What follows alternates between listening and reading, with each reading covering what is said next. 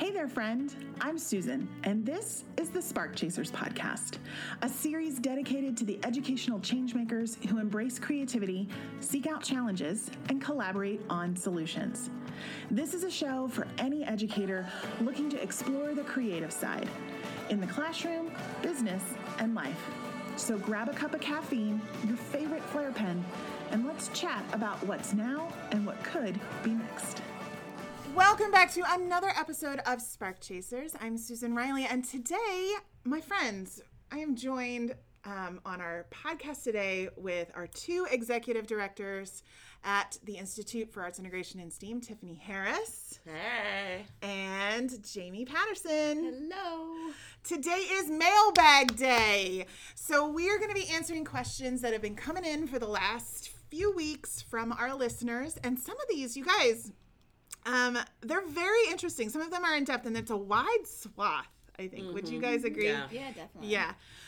So thank you so much for your questions. Remember, you can always go to the podcast page over at artsintegration.com/sparkchasers, and there's an Ask Me Anything button. You can just click on that and send in your question, and we will make sure that we answer it like we are in today's episode. Now, before we get started, I don't want to forget to remind you to go to the Arts Integration Bootcamp group. It's a free group. It's a pop-up group for the next 30 days that it's so exciting. There are hundreds of people in there already. They're talking and they're engaging in conversations about arts integration and how to make it work for their students. And it's just so positive.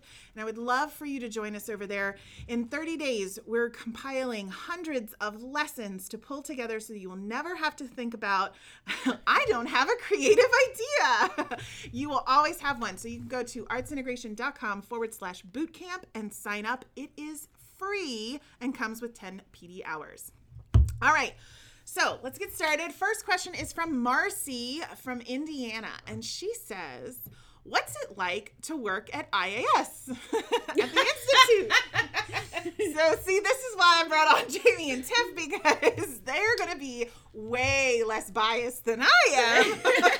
Although as their boss, as I'm sitting here, I'm thinking maybe I should leave the room. Yeah. So I'm going to turn it over to you all.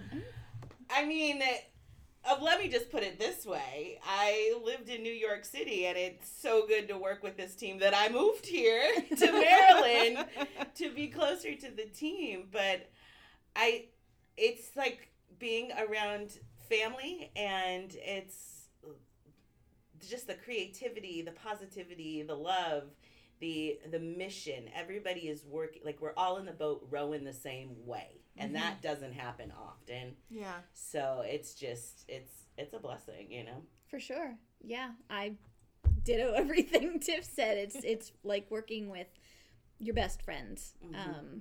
Not a joke. I know it's hard to toe that line between colleague and friend, but we do it, and we do it really well. And I wouldn't change a thing. No. Mm-mm. It is a thin line, especially being close to your boss. Mm-hmm. You know, like Susan's like our sister. Yep. You know, and so it does walk that line, but I think we do it well. Yeah, we also have a train that comes by here often. I don't know if y'all can hear the train, but it's right outside of our offices, which is crazy. I would say working here is. For me, it's like coming to work with great friends. And I've had the pleasure of working with friends before, or making good friends wherever I've gone, but not like this. Like the way that everybody looks out for one another, that we are so concerned with everybody else's, just everything about them in terms of their work, but also in terms of who they are as humans. And we really try to take care of our team well. That is a huge priority for us, which is that's not typical, especially in education. Mm-hmm. Lots of times it's like, crank it out, get the work done, let's focus on that. And then, you're so spent that by the time you get home, you've got nothing left. And there are moments, I think, that happens here. But it's not what we consider the norm. No, I don't not think. At all. Yeah. Correct. Cool. All right. Hey, thanks, Marcy. Thanks. All right, Kara. I'm hoping I'm saying Kara from Washington State. How do you teach STEAM virtually and in person? That's like a big one. That's a really in-depth question. Yeah, that's tough.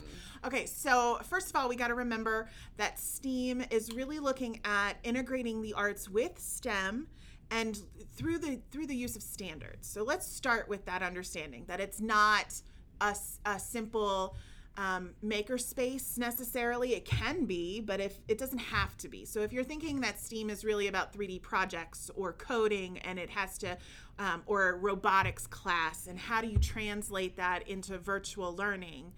That's not necessarily the case. You want to think about the fact that you're interweaving creative approaches with the STEM content areas, and it could be one of those areas, so it could be art and science, or it could be all of the STEM areas along with another art form like music or dance. That's really up to you and how you want to craft that. The key, though, is aligning those standards. So when you go about it that way, I think it opens the door to a lot of creative approaches. So if you're working in person, that take advantage of the ability for students to work hands-on on something. Now, are you going to be able to do it in groups like you normally would? No, because you can't touch things together, right? Especially during COVID. But if you have them all working on something individually that they can get their hands on, or that they could move to, or that they could collaborate on but not necessarily have to be in physical contact with one another, take advantage of that. If you're working virtually, I would actually recommend exploring media arts as the art form to use in connection with STEM. You could certainly use a lot of other arts areas. Visual art is an easy, connection virtually. Music is a little bit more challenging, but you could do it with things like GarageBand and Audacity and have students compose through those tools. But I think exploring media arts, which is a fairly new art form in and of itself, but it's all based on digital components, right? Exploring that through the lens of STEM would be a really great opportunity. Plus, it gives your students the ability to have some autonomy as well. Like if you have them creating a podcast episode on their own that they're sharing with their peers in the Google Drive folder, I mean, that's really cool, and it gives them ownership of it. Or if you have them working on their own, Adobe Spark page, right? So Adobe Spark is a free tool that allows students to create their own web page. They could create their own web page about a story that they're reading, or if they're working on the weather, like Jamie's son Aiden has his own meteorology page that he's working on as a high school student, right? Because he wants to be a meteorologist, so he has his own Facebook page and he does these awesome weather reports. It's really fun. What's the name of that page so that everybody can go find it? Aspiring meteorologist Aiden Patterson.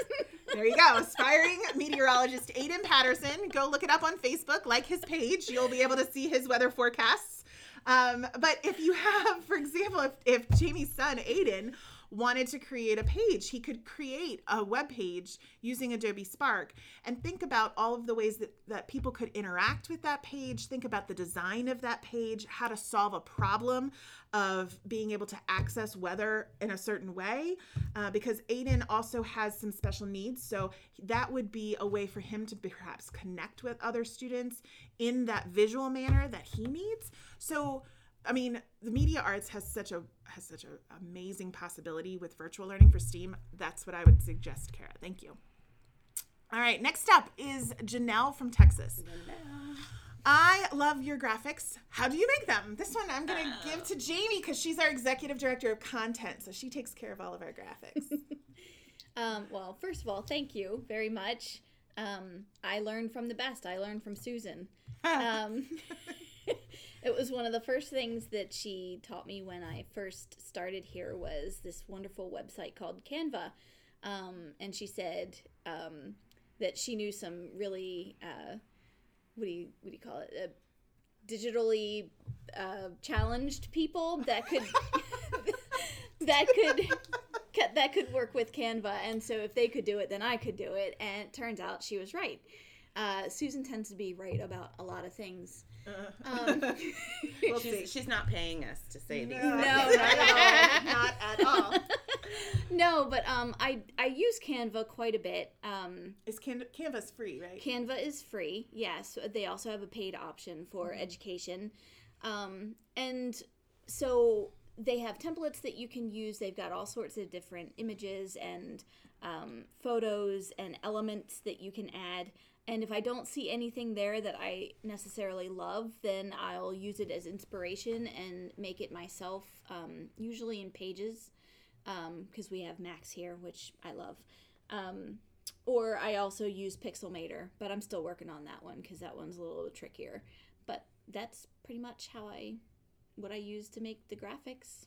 We also have a graphic designer, right? We also have a graphic designer that we use for different things, resources and things like that. Yeah, usually larger projects. Yep. Shout out to Churs. Yeah, she is amazing. She is a gem. I love her. Okay, thank you, Janelle. Next up is Matthew from California. Matthew asks, how do you decide what are free trainings and what are paid? So I'm going to turn that one over to Tiff, since she's our executive director of academics. Yeah. Well, I think a lot of that stems from our accreditation and people who come in at needing CEU credits or, for example, our partnership with CSUSM that gets master's units or graduate units. Those items tend to be the paid items that replicate like going to school and going to learn something, a professional development piece. And then a lot of our stuff, 80% of our stuff is free content because we understand, like we know teachers need stuff and so we want to get it into their hands as quick as possible.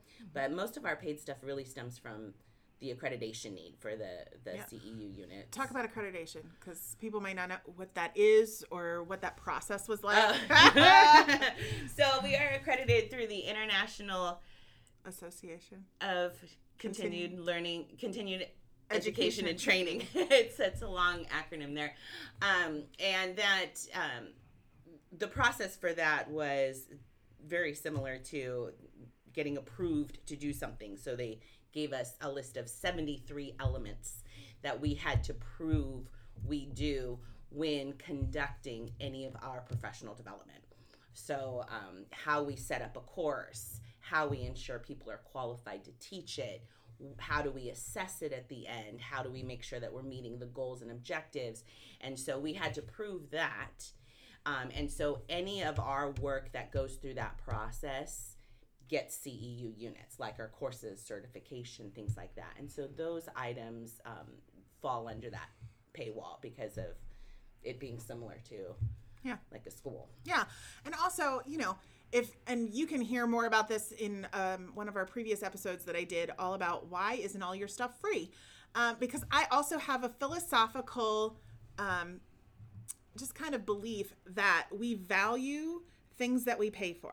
Like, you're going to put in way more work, way more effort, and you're going to see way more results if you pay for something than if you just curate it for free and it lands in a file somewhere on your desktop, or if you're lucky, right? So we want you to use this stuff. So the stuff that we want you to use that we know is going to be transformative to you and for your students, we're going to charge something for. Whether that's, $9 for an ebook or if it's, $200 for a course. That all depends on the amount of work that goes into it, what you are going to use it for, whether or not it's through accreditation. I mean, pricing is different than whether or not we choose free or paid, but I think it's twofold there. Yeah, you make an investment in yourself there. Yeah, absolutely. Okay, thank you, Matthew. So Kirsten from California says, I'm nervous that arts integration will replace arts education. So many art positions have already been cut. Is that what you're suggesting? That question we get so frequently. Yeah. So frequently. And the foundation of that question is misunderstanding. When people ask, are you trying to get rid of the art teacher? My first response is, you don't quite understand what arts integration is. Right. And arts integration is the application of knowledge. So the foundational elements, the skills, the techniques, all of those things are taught by the respective teachers. So I'm teaching my dancers the foundational elements of composition or how to do a pirouette, and then they apply that with another content in another area. And so that the fear that we're going to take away all of the art teachers because we're going to teach all of the subjects and we're going to teach art is a misnomer. You have to have those specialized arts teachers in order to teach the foundational skills, because if we're looking at Bloom's taxonomy, arts integration is not that lower level. That lower level of foundation where we're teaching skills and techniques happens in the classroom with those specialized teachers. Arts integration kicks it up a notch, and now we apply it. Yeah. So that's what I would say. Yeah. I also think it's partly where you're located. Like, I know that in California specifically, they cut a lot of the arts programs 25 years ago. And it's been a struggle to get the arts programs back. And when you're looking at something like arts integration, if you don't understand what it is, and this is why we do so much advocacy work with administrators and with teachers, and I mean, that's, I don't know, maybe half of what we do, I feel like, is that we advocate all the time, and we're constantly talking about the benefits and how to do it. Because if you're a leader and you're looking at, well, I could save some money because I have budget cuts coming. I can just turn this teacher into an arts integration teacher, but you have no idea what that really means. You're setting yourself up for failure. So, and that's not what we want, right? And then you've overwhelmed everybody and it's become this just mess. So I think where you're located, and if you've seen that happen, it can be traumatic if we're really honest. And of course you're going to be weary of something that comes along like this. So no, we never advocate for arts integration taking over for arts education. We look at them as working in tandem. And I really believe that the arts teachers in your building are the MVPs. They are the most valuable players because they can teach the skills that nobody else can teach. And so then you're just simply putting that together, and you can't have arts integration without arts education. Correct. Cool. Nice, thanks. Thank you. All right, so Heidi from Florida says, what do you do when people steal your work? I've seen, and it's not even funny, like, it's not funny because stealing work is not funny ever, but it is. Like, it is. Gutsy. Yeah. I've seen some of your stuff on other people's PowerPoints during conferences. Just curious how you handle that. So I'm like looking at Jamie like, because we've had this experience where, and here's the thing, the more you put yourself out there, the more stuff of yours is going to get taken. I actually just read an entire post from Patty Palmer, who talked about when COVID happened and it really, kicked up a notch. She started doing all of these free trainings online for like art classes online for kids, and they became really popular. And I was so excited for her. But as I was reading her post, she was talking about how, brick and mortar stores were starting to use her stuff without her permission, or other people were taking her PDFs that she would use and then passing them off as their own, or putting things on other sites to sell. And how disheartening it was for her. And I always hate to hear stories like that because I know I've experienced it. You've experienced it with some of the graphic design, the stuff that you've done. And so it's always so, so frustrating to see that, because at the heart of it is a scarcity mindset. Like, I feel like people look at that stuff and they're like, I'm not creative enough to come up with this on my own, so I'm just going to put this in here because that's really good. Or lazy. Well, lazy, yes. But I tend to think that I think that most people are good.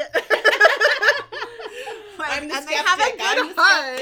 They have a good heart. No, but like I think that people are just, they're rushed and they're I got to put this presentation together and I'm going to go do a Google search and just pop this in here because this was really good and I don't have time, or I don't have the creative energy to recreate something like this on my own with my own spin on it, right? And I just think you're selling yourself short. It makes me so sad to see that, because I'm like, of course you can. You have a whole other experience that you could bring to this item that would be different. And you should. You absolutely should. But I don't know. How do you feel when you see that? I mean, it hasn't happened on a huge, large scale, I don't think, to me. I don't know. I kind of tend to take it as a compliment. I'm like, oh, you like my stuff? Nice. But, I definitely, what happened to Patty is just, that's awful. Yeah. So, but it's not uncommon. No. I've seen a lot of people talk about that. And I think things like Teacher Pay Teachers, like, I love that site and I hate that site, to be really honest. Mm-hmm. Like, I think the idea of teachers supporting each other is so good, right? But then there's such an opportunity for teachers, and I've seen this, where people will take others' resources and then post them to that site as if they had created it themselves and make money off of it. Yeah, that's gross. Like that, gross, right? So I think it happens to all creators at some point. Yeah. Well, Austin Kleon has that book, Steal Like an Artist. Right. So. Right. I mean, there's this fine line. First of all, one of the things I think we do is that we have a really solid copyright policy. Mm-hmm. So every page has a link to the copyright policy. It is very clearly laid out what you can and cannot use. And we always put in there, if you have a question, just email us and let us know. And 9 times out of 10, Yeah. right? Like when those questions come in, and we'll get them Yep. at least multiple times a week. Oh, yeah. We get them. Yep. And it's always just make sure that our logo is on there or whatever is on there, and accreditation is credit is provided. Yeah. 9 times out of 10 we say yes. So I think it's just a matter of being able to ask people for permission to do to use their stuff if you want to use it. But also being willing to let it go to a degree. Like if it's really egregious, if you're profiting off of something that we've created, I'm going to contact you and I'm going to say, we need to have a conversation about this. I'm not going to be nasty, but just let's follow the letter of the law here. Right. But sometimes, and I've done this multiple times, you have to ask yourself, is it worth it? Is it worth it for me to spend my energy, my time chasing after this, or do I spend that time creating? Right. So that's how you handle it, or that's how I handle it. I know a lot of other people handle it very differently. You can copy what I did previously. I'm going to focus on what's coming next, and you have no idea what that is. Yeah. I don't know what that is. So there's that. All right, and last one from today, from Edna from Wisconsin. I want to make my classes more engaging with new media and podcast. Do you have any suggestions? We actually have a session on podcast from our most recent. Yep. Yeah, conference? the last summer conference. Yeah. Yeah. So we do have, and I think we have some stack stuff on it too, right? We do. Yeah. We do. Yeah. We have a So whole thing. we do have some resources on that. Podcasts are great, especially now with remote learning, just as Susan was talking about earlier. But that's one thing that we do have, and it's available to our accelerator members to go in there and take a look at that. Yeah. Yeah, and also I would say, or I would add that looking at things like social media, I'm not saying we should use social media in our classes, although there's a nice big debate about that as well. I'm going to avoid that part. I want us to look at social media from what makes that sticky. Mm-hmm. Like, what causes you to scroll and continue to scroll on Instagram? And what is it about Facebook that has you check it mindlessly while you're doing something else, right? Mm-hmm. What is the stickiness of that platform? The new platform that's out there, Clubhouse, right? Which is crazy. I mean, just crazy. It's intriguing, but it's crazy. But like in that platform, if you haven't heard of it, it's an audio only platform. So people have conversations via audio, and then it once the room is closed, it's gone. There's no texting, there's no video, but you have to have an invitation to come in. So I know people are like selling those invites for like $1,000. It's crazy, right? But the idea there of what would make somebody listen for hours, would stay in the room and listen for hours. And I've been in groups where they're like, oh my gosh, I have to get into Clubhouse because I've heard that you just get in there and stay on for hours. And I'm so interested in learning all the information on this topic. And I'm like, what makes that? How do you have that much time? I know, but truly. But if you're thinking about those platforms, think about what makes those things sticky, right? And then try to incorporate that into your classroom. Is it the idea of giving each person an open mic to be able to facilitate a conversation with their peers, right? Is it sharing specific things and making connections? Like that's what Facebook says is what makes them sticky, is that you're seeing your connections and you're being able to catch up in real time, right? So is it the relationship building? Is it the visual aspect of things like in Instagram? Is it the speed of conversation like on Twitter, where you can get all this information in a very short period of time and there are certain limits, like you only have a certain amount of characters in which to communicate your idea? So look at the stickiness of those and then think about, how do I incorporate that stickiness into my classroom? Because that's going to make it way more engaging for your students and way more relevant, I think. So, all right, that's it from the mailbag for today. Thank you so much to everybody who has popped those questions in for us. And I hope that these have kind of, answered some of those things. And if you have any other questions, just let us know over at artsintegration.com/sparkchasers. Bye for now. Bye. Well, check that off your list, my friend. You just finished another episode of the Spark Chasers podcast. If you want more, head over to artsintegration.com/sparkchasers for show notes, a space to tell me what you thought of today's show, and links to what we talked about today. And don't forget to subscribe and leave a review. This helps others find the show so we can all grow and learn together. Can't wait to get together again soon.